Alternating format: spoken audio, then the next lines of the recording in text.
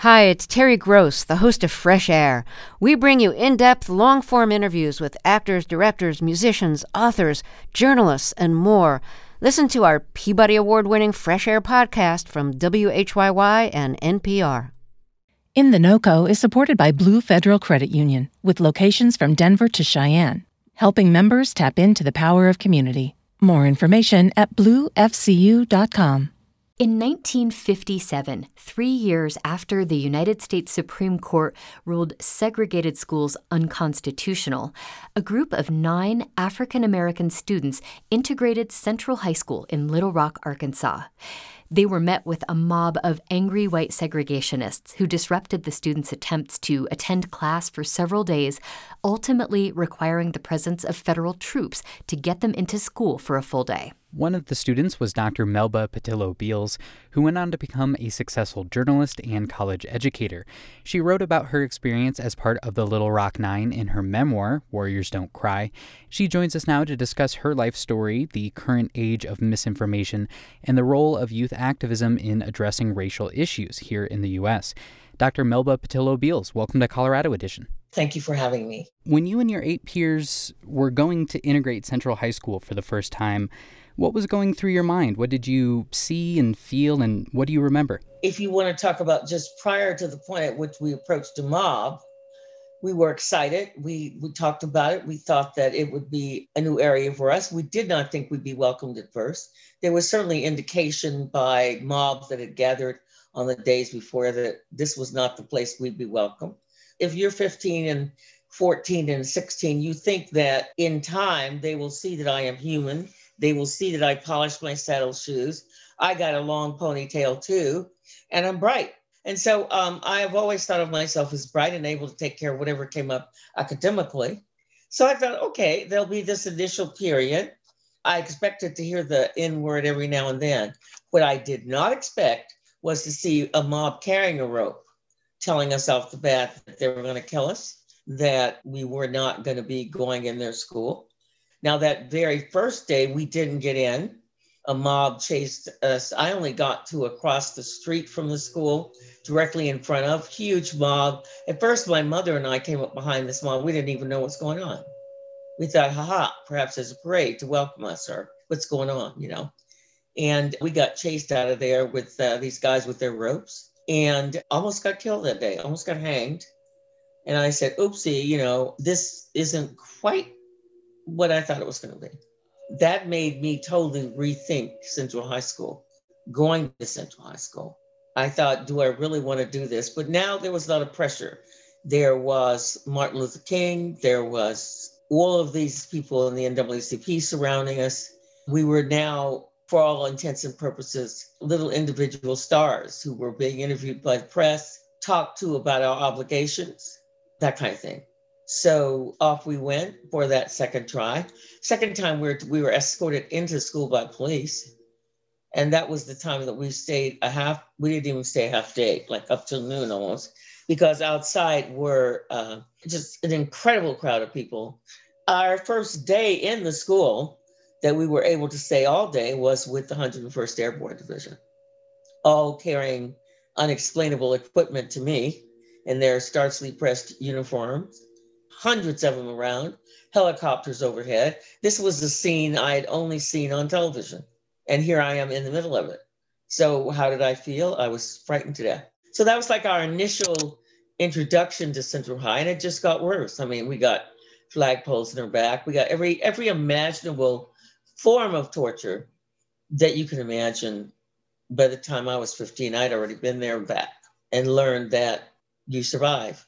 And when I remember complaining to Martin Luther King, and he said a line which would serve me the rest of my life. Now, at the time he said it, I was not spiritually old enough to understand it. And I just wanted to say to him, you know, stop it. But I couldn't talk back to adults in any way. So he said to me, Melba, don't be selfish. You're not doing this for yourself. You're doing this for generations unborn, he said specifically. And so what Central High School in those first few months taught me was survival, to play the game of survival under any circumstance. Do you want to live or don't you? And so that's a lesson that will sustain you through life. You know, when people call me the N-word or say nasty things to me or whatever, today, or if I'm walking on the street, I just laugh. I think, if you only knew who I was and how long I could play this game with you, you don't really want to do this. You don't really want to play. So it just made a different person to me. It grew me up right away. I wanted to ask about some of the pressures that you mentioned and the adults even trying to talk about what your obligations were as a 15-year-old student and all of your peers too. Was that easy to take in as a 15-year-old? No, it was very difficult because I wanted what all 15-year-olds want. I wanted to go to the dance. I wanted to go play with my friends. I wanted to be a normal girl. It does not feel good as a child to be called names all day. This was a painful, awful experience that really I could only talk to with the others of the 9. One historian has said that out of the 9 of us, 5 or 6 are directly blood related. And so all we had for that period of time really was the consolation of each other. And I actually called my friend Carlotta, who has been my friend for, let's say 73 years or so, every few days now. So we were all very close. We all became closer. There are now 8 of us left. We're all grandmas and grandpas with gray hair like me. And we still are tight, meaning when we come together, it's as though there were no time lapse between our being together the last time. All of this that happened in Little Rock, how did that affect your appreciation of education? In my family, it's the only way out. My mother made it really clear when I was young. Education is your only key out the door as a Black person. I was adopted, as you know, by a white family, Dr. and Mrs. George McCabe. So my adopted father founded Sonoma State University. So I went from one home of educators to another home of educators. My father and mother were Quakers. That white set of parents, my father wouldn't go and see me bring home a B or like anywhere my mother was. So it was like go from the, one house to the other. He was insistent that I go to college, graduate. And so there, in my life, there is no discussion. My children will tell you, there is no discussion that doesn't include how's your homework, how's school, what classes are you taking? Could I see that piece of paper, please?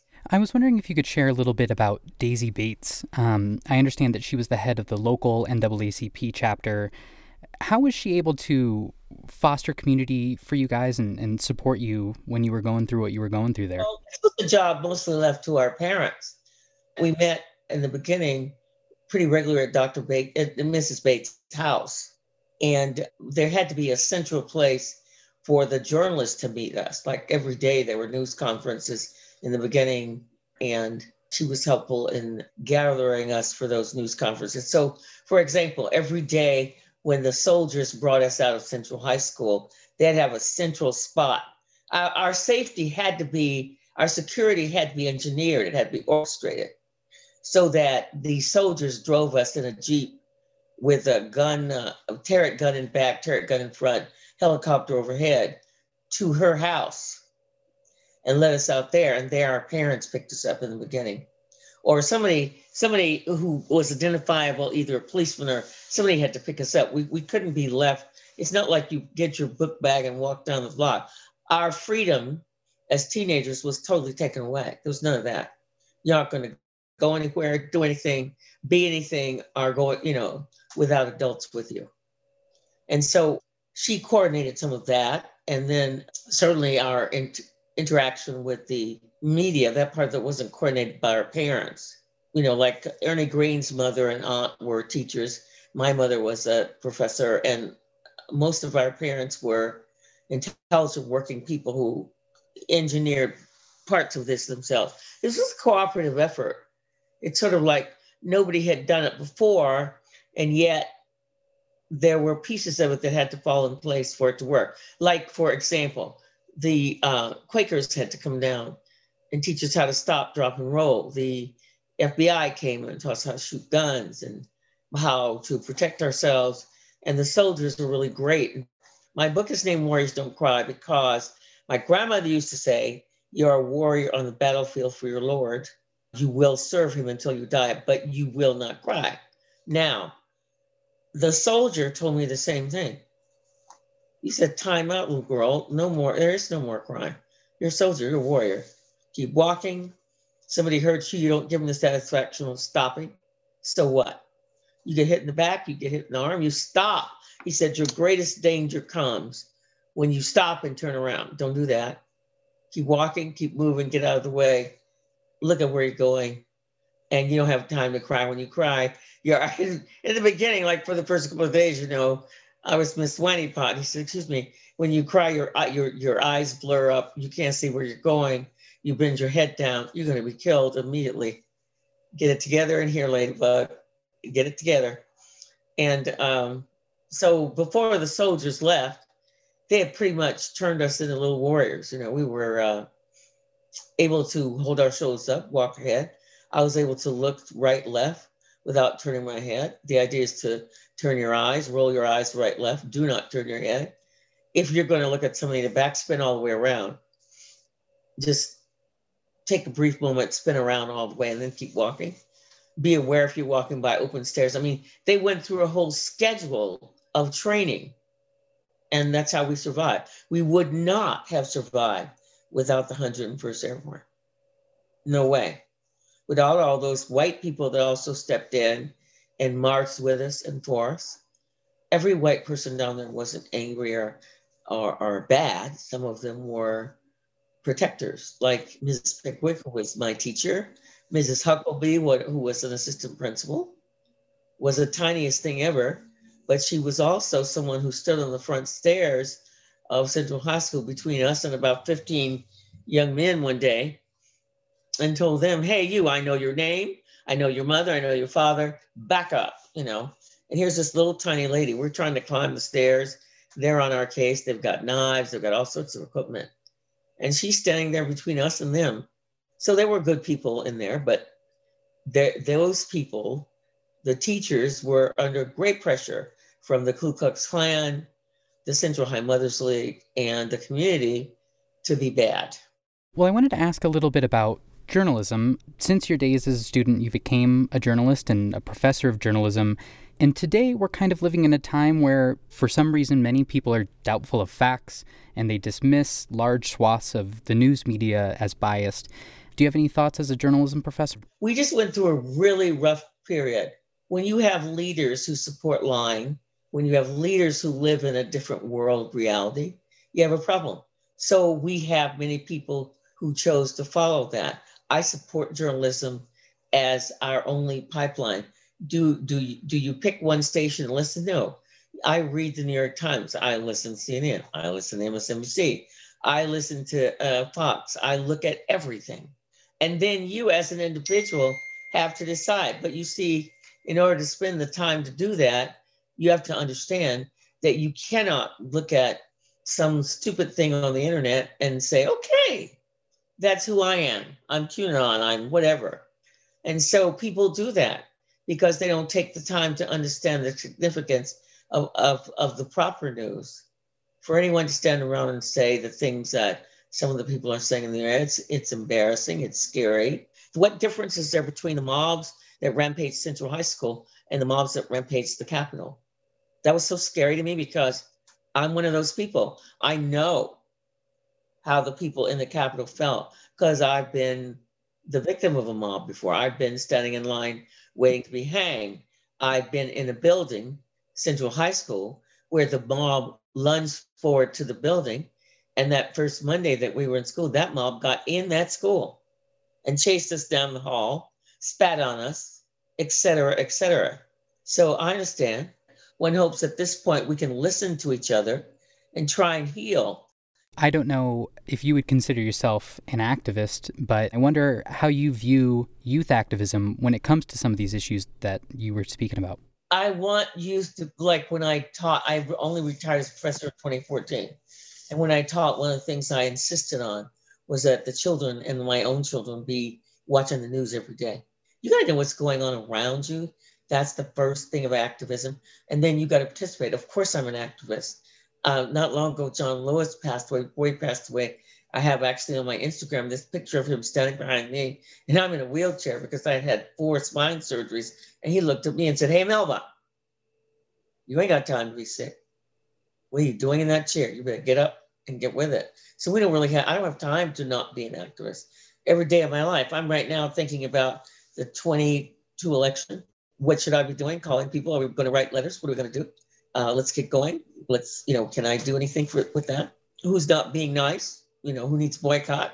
What's going on? I mean, you got to be with the program. Until I'm dead, as the mortician marches out and sets my toes afire, I hope to be called an activist. I'm angry because I couldn't march further with Black Lives Matter. I was moved by that. First of all, I was put in 3 weeks of depression by the death of Mr. Floyd and the way he died. I'll never forget that white policeman's face as he bent that knee in, as though he had power. And that's the same power I felt white people had over me when I lived in Little Rock under Jim Crow. Exactly the same power. You have the power to put your knee on my neck and press it until I die if you want to. And so for me, I cried, had to go see a therapist. I was hysterical. And I loved the marches that went on after that, because when we were in Little Rock, we were so happy when the white people marched with us, because it meant the cops wouldn't shoot into the crowd. The white people who marched with us were our protection. Now here you have, life has moved forward because Black Lives Matter. There were more of our white sisters and brothers on the streets than us. It was a beautiful thing. And to me, it was the one big bit of evidence that we have moved forward. Other than that, at 79, I'll tell you, at 15 or 16, I thought, by the time I'm 50, we won't, by the time I'm 79, I will be in a wheelchair, a rocking chair someplace, rocking back and forth happily, knitting, watching TV. We won't even be discussing this. I won't have anything to do. I'll be a bored girl. I'll watch the evening news, cook pies. I mean, come on, who knew I'd go to more activism meetings a week. I go to church 3 times a week now on Zoom, but I'm saying I'm as active as I was when I was 20, just in a different way, I would have bet you that it would have all been solved by now, because this is 65 years, come on. But we're nowhere near a solution. So it demands that we continue to work. That was Dr. Melba Pattillo-Beals, one of the Little Rock Nine. Her memoir about her experience integrating Central High School in Little Rock, Arkansas, is called Warriors Don't Cry.